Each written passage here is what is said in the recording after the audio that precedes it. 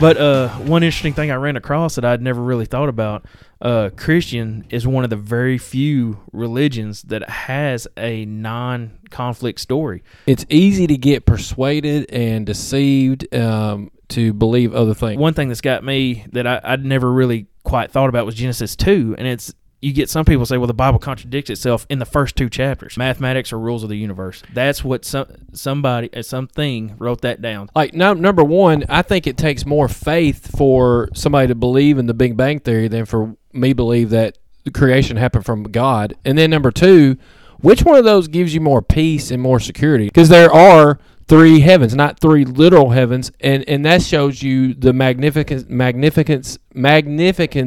I can't say what. Magnificent. You got me all messed up. Magnificence. Magnificence. Okay, I need some water. All right.